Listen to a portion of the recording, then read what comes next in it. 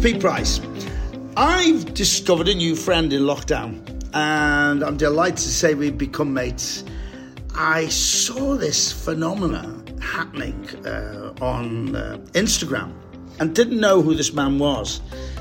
Eventually got to know him. It was unbelievable the way he exploded and helped people through lockdown. Then, from that, went to the Olympia in Liverpool and filled the stadium. And I was very privileged to be asked to go as part of it in a little quiz thing that he did on stage. He is an actor in his own right. He's a barber in his own right. He's a father in his own right. He's going on a journey shortly, which is going to be really interesting. I'm talking to John May. Hello, Pete. How are you, mate? I'm all right. Yeah, First of all, congratulations on the weight you've lost. Now, tell us your story about the weight, because you showed me some photographs and I was flabbergasted. The weight I've lost recently or Recently, but let's go back to the first time. Yeah, so as I'm getting prepared for this walk at the moment, so I have lost a few pounds. I lost about 17 pounds, and that took me on to tell you about my transformation. Yeah, I'd done a transformation a few years ago. I'm only 5'7", and I went to about 17 stone. And it was like, I need to do something here. I see myself on a Betfred commercial that I was on. I thought, this is disgusting. This is no good. This is no way to live your life. So I decided to do something about it. And I joined a gym in Waterloo called Tier Pro. And I said to him, I want to do a men's physique competition. And he looked me up and down. He was like, it's going to be hard work, But anyway, we done it. And after 8 months, I lost 5 stone. I had abs for days, and I got up on stage. I wanted to be up there. I wanted to be worthy to be up there, not look out of place. So I got up there, and then the UK BFF gave me like a special award saying, look, we've never seen a transformation. So yeah, that was then. And that was about 3 years ago now, something like that, maybe a little bit longer. But I ended up putting it quite a bit back on, and I lost it again and put it back on again. But doing this challenge I'm about to do is a good incentive to get it back off again. Great story, because many people out there are fighting the weight. I've fought my weight all my life. People don't realise these skinny bags of bones are the luckiest people on earth. They have no idea what they go through. We'll talk about your challenge in a minute. Tell me, who are you? Give us a background of who you are before we go into the acting and the comedy. Who am I? Okay. Well, I'm one of 5 kids. I've got a twin sister, Emma. I'm the youngest of 5. I've got 3 elder brothers, my twin sister, then me. We just come from we're from County Road in Walton. Just a typical family, if you like.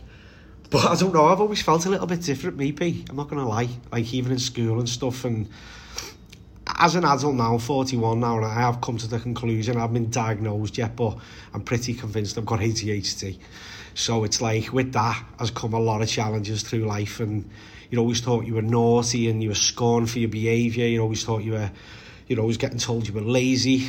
And I don't know, I've always, your way of thinking was never the right way, because it never fit in with the system or people's ideas. And it's because I had my own ideas. Are you a close family?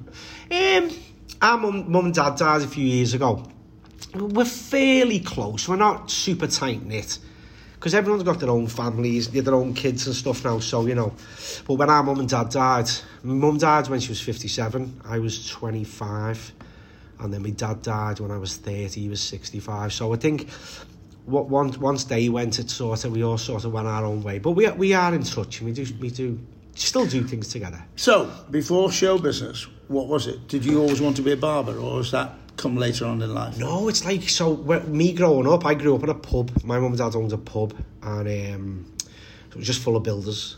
And all my family were builders. My dad was a brickie, my brother was a quantity surveyor, the other one was a joiner, my uncle was a builder. So my path was sort of set out. I was to become a builder. So I had loads of good opportunities. That's why I mentioned the pub, because I'd get apprenticeships here, there and everywhere, and I failed at them all.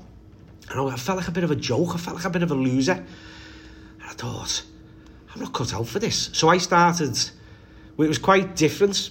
I thought, I'm going to become a barber. And I got laughed at for that. What do you mean a barber for? People thought it was, people presumed it was gay as well because it wanted to be a barber because it weren't. They did. Not a hairdresser, a barber. Not a hairdresser, a barber. Still, yeah, it was, the same thing.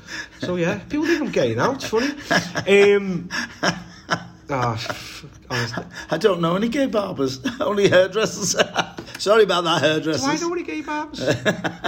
No, I don't. I think this is another discussion. I know. So, did you do an apprenticeship for a barber? Yeah, I am. So you didn't just go in and start cutting hair? No, did I? Heck, no. No, but you know what, P? I thought, right, I'm going to become a barber. And then I got this job through the job centre in this place in Garston. And I was only there 2 days as a trainee. I wasn't made to feel very welcome. So I thought, sod this. So I go home to my mum and dad and go, I've left that job. And they're like, bloody hell, here we go again. So I thought, right, I'm going to prove these wrong. But we lived on Breck Rose at the time in Liverpool. And I thought, right, I'm going to walk from Breck Rose to County Road, and I'm going to go to every barber shop, and I'm going to ask everyone if I can have an apprenticeship, right? But barbering had died out. Barbering had gone. They were old backstreet shops. It's not like it is now. You're talking 20 years ago. This trade had gone. And first barbers I walked into on Breck Road, Jack Gunyans on the corner of Belmont Road. And I walked in and went, all right, mate, I want to learn to be a barber. Will you take me on as an apprentice? And he just looked me up and down and went, yeah, go ahead, start now if you want. What? And I was like, what? Yes, it's first place. Oh, wow. And I love that. So I stayed there, and I went in there last week, to be honest. I went in last week and spoke to Ralph, and the shop has not changed at all, and I sat in my old chair, and it was just like 20 years ago. But yeah, I stayed there for a year, and I learnt what I could.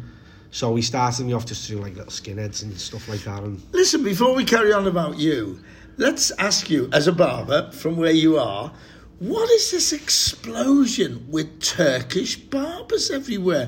There are millions appearing on street corners in little villages. Do you know? Well, do you know what it probably started? It's like, I remember going to Turkey when I was a kid. I remember going to the barbers and whatever, and they were different. They used to do all little fancy stuff like they burn your ears with the flames, and they crack your knuckles, they give it a massage. They had a bit of an extra flair. So when I was learning to be a barber when I was 21, I went to Turkey again, and I was fascinated by the barbers then, because they were so different from the ones in the UK. So I think what's happened is, you've had a lot of Kurds people come over, and a lot of Turks. It's mostly Kurds, to be honest. It's not Turks, it's Kurds. Right. And they've come over and they seem very successful. They are. Yeah. A lot of them are brilliant. And they work hard. They work long hours. They don't mess about with the hours. It's different from your traditional British barber. Yeah. Yeah, it most certainly is. But they do what they do, and, So we've got you. Family, trying to find the right job, found the barbers. That was great. When did acting start? So, after I stopped, after I worked in Jack's the Barbers, I moved to another one on London Road, Ben A. And then eventually I thought, right, I'm going to open my own shop. So I opened my own barber's Sweeps. And I've never been so passionate, disciplined and structured. I was super passionate. And it was just, because I loved it. And so I got a couple of years into opening my shop, and it was a success. And there was this customer that used to come in. And it's quite funny, because he pretends he doesn't know me now when he walks past me in the street. He genuinely does. He does, I'm not telling you, is it? You might know. Anyway, he goes... we'll wait for that one off air. Go on. You're like, John, I'm going to acting classes, come with me. I'm like... I was just focused on my shop, Pete. And he was like, oh, come with me. And I went, nah. I always thought I could be an actor because... at the time I was thinking, I can do accents and stuff like that, and there's a lot more to it than that. And anyway, he comes in one day and he goes, I've signed you up to this class, Manchester School of Acting, which Mark Hudson. Tremendous. One of the biggest in this country. Yeah. And genuine, not about the money, genuine.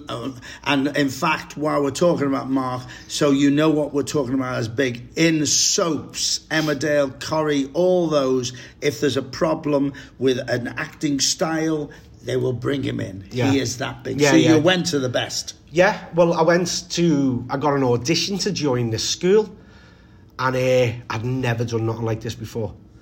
So I was like, oh my God, I've got lines to learn. I've got got to go to an audition. So I was very nervous. So I went, and again, I'm walking into this audition with these strange people, the type of people I've never mixed with before, really. And like I'm apologising before I've even started. Oh, I've never done this before. Anyway, I got into school. And do you know what, Pete? There's something about acting and what acting's taught me. Them classes become the highlight of my week. They become the highlight of my week, and I loved it. I absolutely loved it.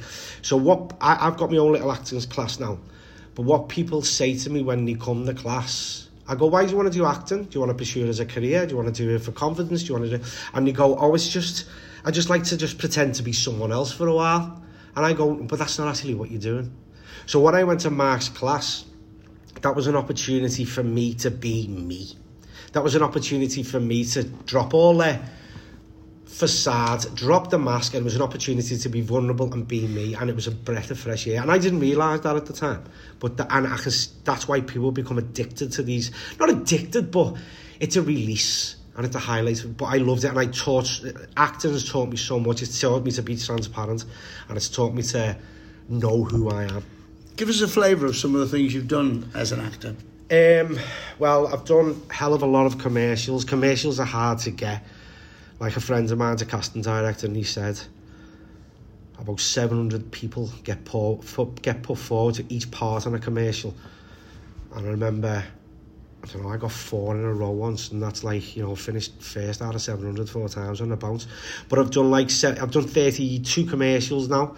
I've literally travelled the world. I've done films in Istanbul. I've filmed in the Andes, Argentina, Table Mountain in South Africa.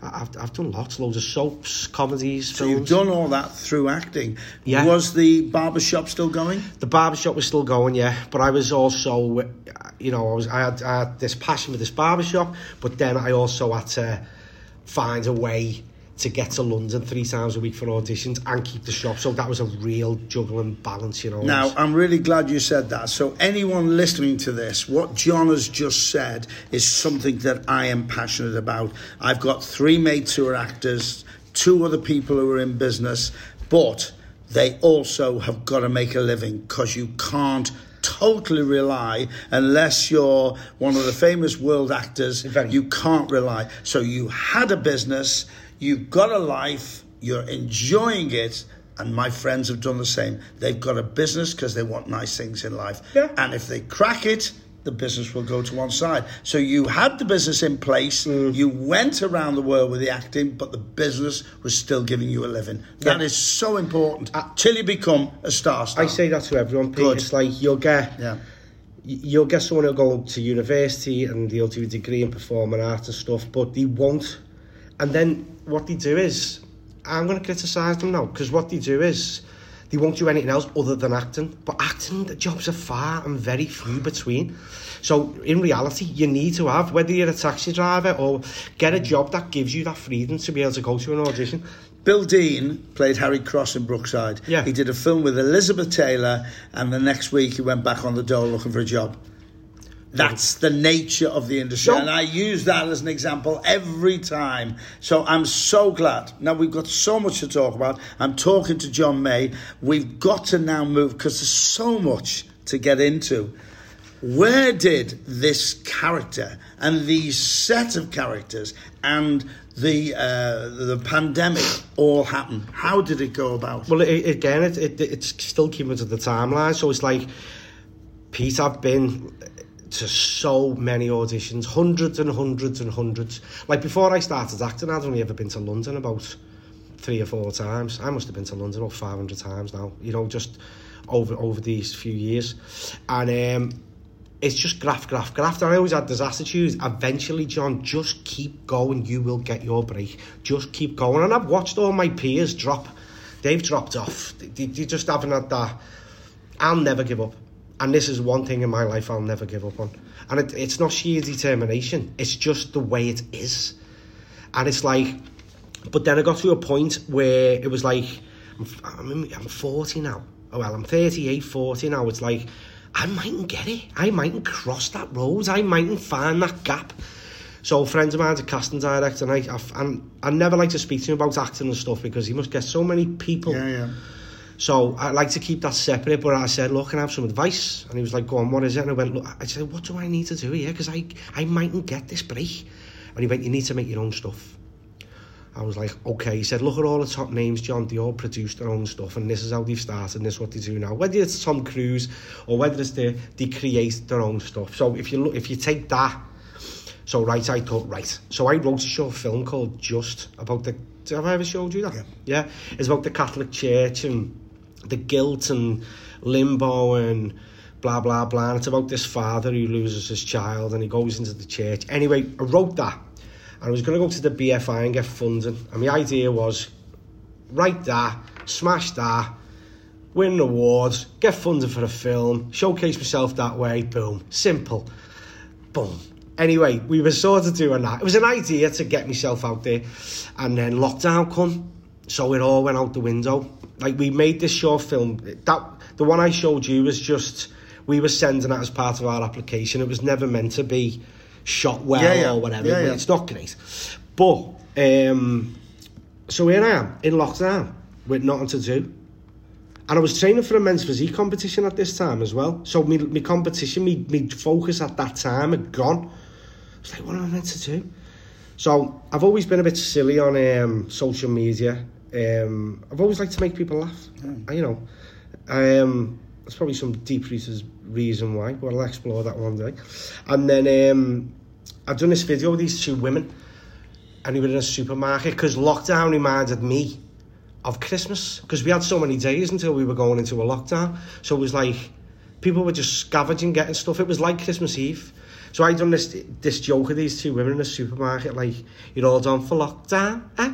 I said, oh, we're going to get a few bits, you know, and it's like, was this... Just came to you? Yeah, just a little joke, and I just done it, and I'd done it where I played these two women, but at the same time, I've got a captive audience now, Peter, everyone's stuck in the house. So I done this little video, and it went, you know, it went dead well, and I was like, oh, no way, it got a little bit viral. No, it went that viral, just locally it went. So I done another one, and it went again. I thought, give me something to do this. And then I went to my barber shop during lockdown. It was very early, it was only a few days in. And me and my friend were going to do a sketch years ago, and I bought wigs for it. And I found this wig, and I thought, right, I'm going to give one of these girlfriends a fella now. So I found this cat wig. And then I'd done this video of this guy talking about lockdown like he's a conspiracy theorist. You know, it was just... satire is the term, isn't it? Is that the term? It is, isn't it? And that just went... I was walking through the Asda, and it was like, I just seen a gang of these people watching it on the phone, all laughing. That must have made you feel $1 million. It was like, wow. To walk through Asda and they're watching me on their phone. Yeah. Oh, now I've got shivery. Yeah. Wow, that freaks me out. Yeah. But then a couple of days later as well, it's like I was in a petrol station, a fellow went, are you John May? I was like, yeah. I was like, oh, mate, can I show you on? I thought, no way, this is mad. But then I built on it, and then I brought another character in, Derek. And then it started having a bit of a narrative. So eventually, he starts having an affair with his girls, with his partner's mate, and then he gets kidnapped, and we don't know who it is. And I got Dean Sullivan involved, Leanne Campbell off the radio. They were filming at home, and then I'd edited in. And then this Kenny Corona goes missing, and like people are sticking posters up in the window and all that. Find Kenny Corona, and anyway, we there's a big reveal, and he gets rescued, and I thought, right, I'll put it to bed now. You know, I put it to bed. Lockdown was nearly over, and it was good fun, and everyone says it was like John May and Tiger King got me through lockdown, because like people were waiting for it. So people were asking, I left it, I thought, go on a high, sounds, because I know things come, Pete, they come and they go, and we have highs, we have lows, we have hype, so I thought, put it to bed. So then I started another one. I thought, right, okay, but I stepped it up because I won an international short film award during lockdown as well, for this sketch I did. So with the money, I thought I'm going to buy myself a camera. So I won money and I bought myself a camera, so we stepped it up. And then I'd done a scene with Derek and Craig, and he's from Over the Water. And then I introduced another character called Turkey Teeth. And he's just like your typical scouser with the fake teeth, blah, blah, blah, loves the girls and all that. And when I'd done him, it just went, it flew even more. Which is your favourite character and which is the public's favourite character? Everyone loves Turkey Teeth. Personally, I can't bear him. I can't. And he's got this, I can't. I hate doing him. That's a great. It's true though. He's the only one that's external. Yeah. All the others. Derek's the gentle one. No, Craig is the one from Over the Water who's a bit gentle. Is low that self-esteem. Yeah, that's yeah, it. That's yeah. Craig. Beg your pardon, Craig. He's my favourite, Craig, because he's easy to play. But all his characters are a part of me. Yeah. Like Craig, I play Pokemon Go, and I always had low self-esteem and blah blah blah. And Derek, he's a bit of me. He's basically me dad. Karen. They're all part of me. Yeah, but Turkey he's not me. So you're building and building. You're getting recognised. You're getting people out shaking your hand. You're winning awards. You're doing this. It's going bigger and bigger and bigger. Where did the where did the show come from? Before the show, that's when we met because you invited me to do an amazing film which you gave the money to charity. Yeah, we raised. I think it was. Sure, it was £70,000. It was a lot of money. And was it a couple of Christmases ago? Yeah, so Mark Scano and Chris Brown, they approached me and said, will you do a video with Turkey Teeth to help raise money for this Come Together Christmas? And it helps people in communities in Liverpool who are struggling at Christmas and whatever else. And I went, don't do Turkey Teeth because I secretly don't like him. So we said, let's do one on Kenny Corona. Because they're a couple, Kenny and Karen Corona. And we're like, do Turkey. He went, no, trust me. He said, what do you want to do then? I went, I don't know yet, give me half an hour. So I phoned him up and went, right, here's what we're going to do. Let's do Kenny's Christmas Carol. And so we thought, let's do a Christmas Carol where ghosts visit him. So me and my friend Owen, we wrote a script in 4 hours. We wrote that whole thing in 4 hours, And so we got different celebrities like yourself, Paul Smith, Drew Schofield's brilliant, Tony Bellew. It was tremendous. It's still out there to see, isn't it? Yeah, Kenny's Christmas Carol. It's on YouTube. Yeah. And it did phenomenal and raised a lot of money. Now, so we're building. That's when we met, and it was incredibly flat to be asked. And when I got to the set and realised the beautiful set you built, so it wasn't El Cheapo. You worked your socks off on that, and it was a huge success. Where did the idea and I'm going goosebumpy again. She's sitting there now talking to me, and we're talking to John May on my podcast. I'm Pete Price. Where did the idea of the Olympia come from? Okay. Was it one day and you went, you can't? Yes, I can. No, well, this guy got in touch with me and said, would you be interested in doing like a live show, stand-up? And I was like, oh, God, no. I'm just doing videos at home. It's all right, Because I'm an actor. I'm TV and film. Never really done theatre or anything like that. So he messages me and goes, mate, can I message you back next week? And I was putting him off. And then I give him my number. I went, give us a bell next week. I didn't want to do it. And then anyway, he's phoned me and I'm like, oh, God. Hey, mate, you okay? And then we spoke on the phone for about an hour and he convinced me to do John May Live.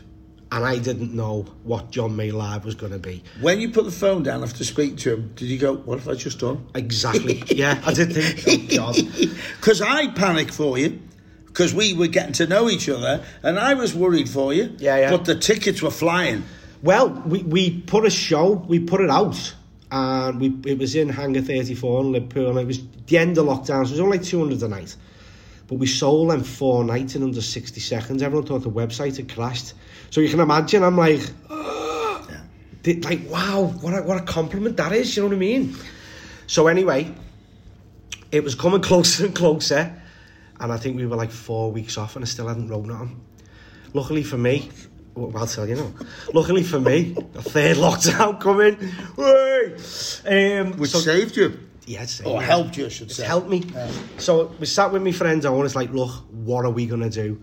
Because originally I was just going to come on as John May, create a bit of an act, and do the characters, just the voices. I thought, I don't want to do that. So I thought, how can I get 5 characters who are all played by me on stage at the same time? So we come up with this idea where, how do we get them on stage? So Turkey Teeth and his friend, as sidekick Neil Seed, who's also played by me, want to put on a show, John May Live. Because this Turkey character, he's a bit of a wide boy, bit of a Del boy. So he goes, yeah, blah, blah, blah. So he's booked a nice John May Live, and this is all getting played on a big screen in the background, so we can see this narrative. But John May doesn't turn up. So next minute, we cut to all the characters in the car going to see John May Live, singing Bohemian Rhapsody, and all the heads are banging. So Turkey sees them outside, he's praying to God, and he goes, come in, I'll get you in the VIP. And then he says, you need to go on stage. Again, on the big screen. We all pre-recorded this beforehand. So each character then goes on individually, but there's a narrative, so it's all thingy. So I wrote a 2-hour, one-man show. It was untested. I think even you told me to test it. And no experience, really, Peter. And we went out and we absolutely smashed it, in my opinion. I've got to stop you there, because I've got to tell you this. This is the bit that got me. I've been a comic now for 50 years. I've worked with major world stars as comedy. And when you have a comic on, you build up, you have a singer, you have a gentle, you didn't. You put a DJ on who got the place rocking beyond belief, and then went on, which is alien to anything I've ever seen. But it worked. Yeah. Oh my word, it worked. Because you said that, didn't you? Yeah. But after Hangar 34, I went on a little tour, and then we'd done the Olympia, which I think was like 12 to 1,500 a night, I think. And we sold that 2 nights in a row. We probably could have done a third. So when I first walked in, I was like, oh God, like that. But as you said, like, we had a DJ on, and every stand-up said to me, John, you don't want a DJ on, you know. I couldn't believe it. I honestly, hand on my heart, could not believe. No one, you have made history there. Yeah. Because I've never seen that before. Brilliant. No, but everyone's up, everyone was dancing. Oh, yeah, but that's the problem. They're up dancing, then you've got to get them quiet for the But they did. Yeah. I was there and I was flabbergasted. You broke the mould with that. You're right, Pete. Amazing. I remember you phoning me and telling me, say, look, what you done there, you haven't seen. So, again, I'm proud of myself for that, because I've got no experience. So, to get such a rowdy crowd, and then just me walk out on stage and calm them. But you know what? If you'd have had the experience, you'd never have done it. Probably, yeah. You'd never have done it. Probably. Right. This could go on forever, because we'll do another one, because I've got to then move on to what you're doing now. So everything's going the right way. You've had your ups and downs. We can talk about that again. What is this walk all about? Where's it come from? Okay. Tell us everything. So, I opened a barbershop. I had that for 17 years, and I expanded it, made it big. I went from 1 chair to having 7 chairs, to having this beautiful shop, and we had a coffee shop attached to it now, But I got to a point where in 2018, 19, I achieved what I set out to achieve, Pete. There was no passion anymore. There was no drive anymore. So it became a bit stagnant, the shop, for me. And I thought, right, it's time to sell. So I got rid of it this year, 2022. I sold it. So I'm sitting there and I'm thinking, what am I going to do? What am I going to do? But I put a lot of work into myself, Peter, personally, like, just loads of whatever, there's traumas and stuff. I put all that work into myself. What am I going to do? And I was sitting there one day. Now, Peter, I've had loads of passions, whether it's bodybuilding, falconry, marathon running, barbers, acting, but I can't choose a passion. A passion always happens. It always chooses me. I'll always have a moment. And I was sitting there and I went, I'm going to walk from Land's End to John O'Groats. I'm going to walk from Land's End to John O'Groats. And that was it. That was sparked in me. And that was August, I think. So I approached a charity called Weapons Down, Gloves Up. And I said, what's the charity? Weapons Down, Gloves Up. It's based in Liverpool at the moment, but they want to go nationwide. It takes kids who are, they say economically inactive. So kids who are like 16 to 25, who aren't in college, working or doing anything. A lot of them get involved in gang culture, and obviously there's a lot of stabbings and there's been a lot of shootings and been a lot of innocent lives lost and lives destroyed. And I thought there's no better charity for me personally to do, so I've been working with them. So on the 26th of January, day after my birthday, is it? Mm-hmm. You'll have to come down to Cornwall, won't we, Pete? And I set off then.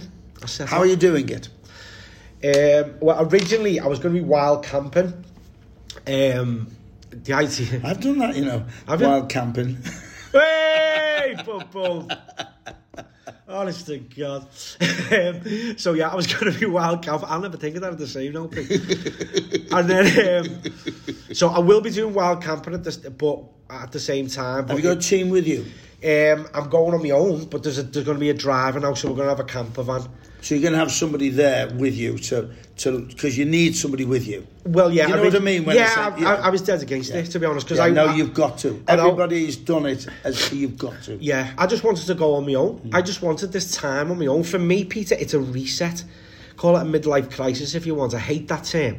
But I think men get to a certain... No, but you're being honest about it. No, but the word crisis isn't fair, really, because I think men get to a point in their life, and women, I suppose, but we get to a point, I'm 41, where you reevaluate everything. You think, am I happy? Am I doing what I enjoy? Have I created a life that I really want to live? Or have I created a prison for myself? So I'm out of prison now. That's being in the shop and relationships or whatever now. So this is time for me to go and really... take everything I've learned, all the troubles, all the problems, all the goals, everything I've done, and put it all into perspective. I tell you what's amazing about it is, we might get a mega star out of it, because while you're down there, and what I've learned from you today is that it finds you, you don't find it. That's come over loud and clear. So something's going to happen. So while you're raising money and helping a very, very worthy cause, you're also going to find yourself, hopefully, and it's amazing. Yeah. But you need someone with you, because somebody's got to have a change of underwear, a change of... Oh, just that. It's that. But you're still on your own, but they're there. Yeah. It's that. So you've got the van, you're going. How are you doing it? Which way are you starting? So we start at Land's End, and I'm going to be doing on average 50... When I say average, it's going to work out average 15 miles a day. So some days it's going to be 19 miles a day. Some days it's going to be 10 miles a day. And, how have people reacted to it? Family and friends, first of all. They scared for you? I'm one of these people, Peter. I used to... I'm a bit overweight at the moment, and I do fluctuate with my weight terrible. And I think people who don't really know me or recently met me think, go on, you know, John. But they haven't seen what I've done in the past. They haven't seen how much determination. Well, I saw a photo of you before, and I could not believe that was you. You showed me two photos, one of you overweight, and the other of you as the bodybuilder that won the award. I am gobsmacked. Yeah. So I now know your passion. I know where your passion goes. Yeah. So you're starting at Land's End. So you're going to drive down in the camper to that? I think we're all going down in a coach from Weapons down. I'm probably going to go down a few days early just to... because I'm excited. How long is it going to take, or how long have you given yourself? It's going to take 12 to 14 weeks. Yeah, so I'll be walking 6 days a week, and I'm going to have a day off on a Sunday and stay in a nice hotel, chill, you know, recharge. It's exciting times. It is good. It's exciting times. That's what life's about. It's like, you know, sometimes I can't live that one life, Pete, just being John the barber, and when I die years later, I've got like a scissors and comb made out of flowers on top of my coffin. That was my legacy, just being a barber. Could be worse. Could have a lizard on top of it. So, you're up to this in your life. Let's finish off by saying, and we're going to keep in touch with you over, definitely on my social media, over your walk. We've got to do this. What I would like to say to you is now, use this podcast, which has got a huge amount of listeners, to give advice after what you've been through, and take as long as you want on this. Advice for people listening. Well, I don't know. I've had the big house in Freshfield. I've had the nice car. I've had money in the bank. I've had the beautiful women. I've had all these things, and none of them made me happy. But through a lot of pain and a lot of lessons, what I've learned is the most important thing in the world is to do what you enjoy doing with the people you enjoy being with. Life's not a fairy tale, but I tell you what, it doesn't get better than that. There's my wise words, P. And if you enjoyed that, we've got some great podcasts. Why not just subscribe? It's free.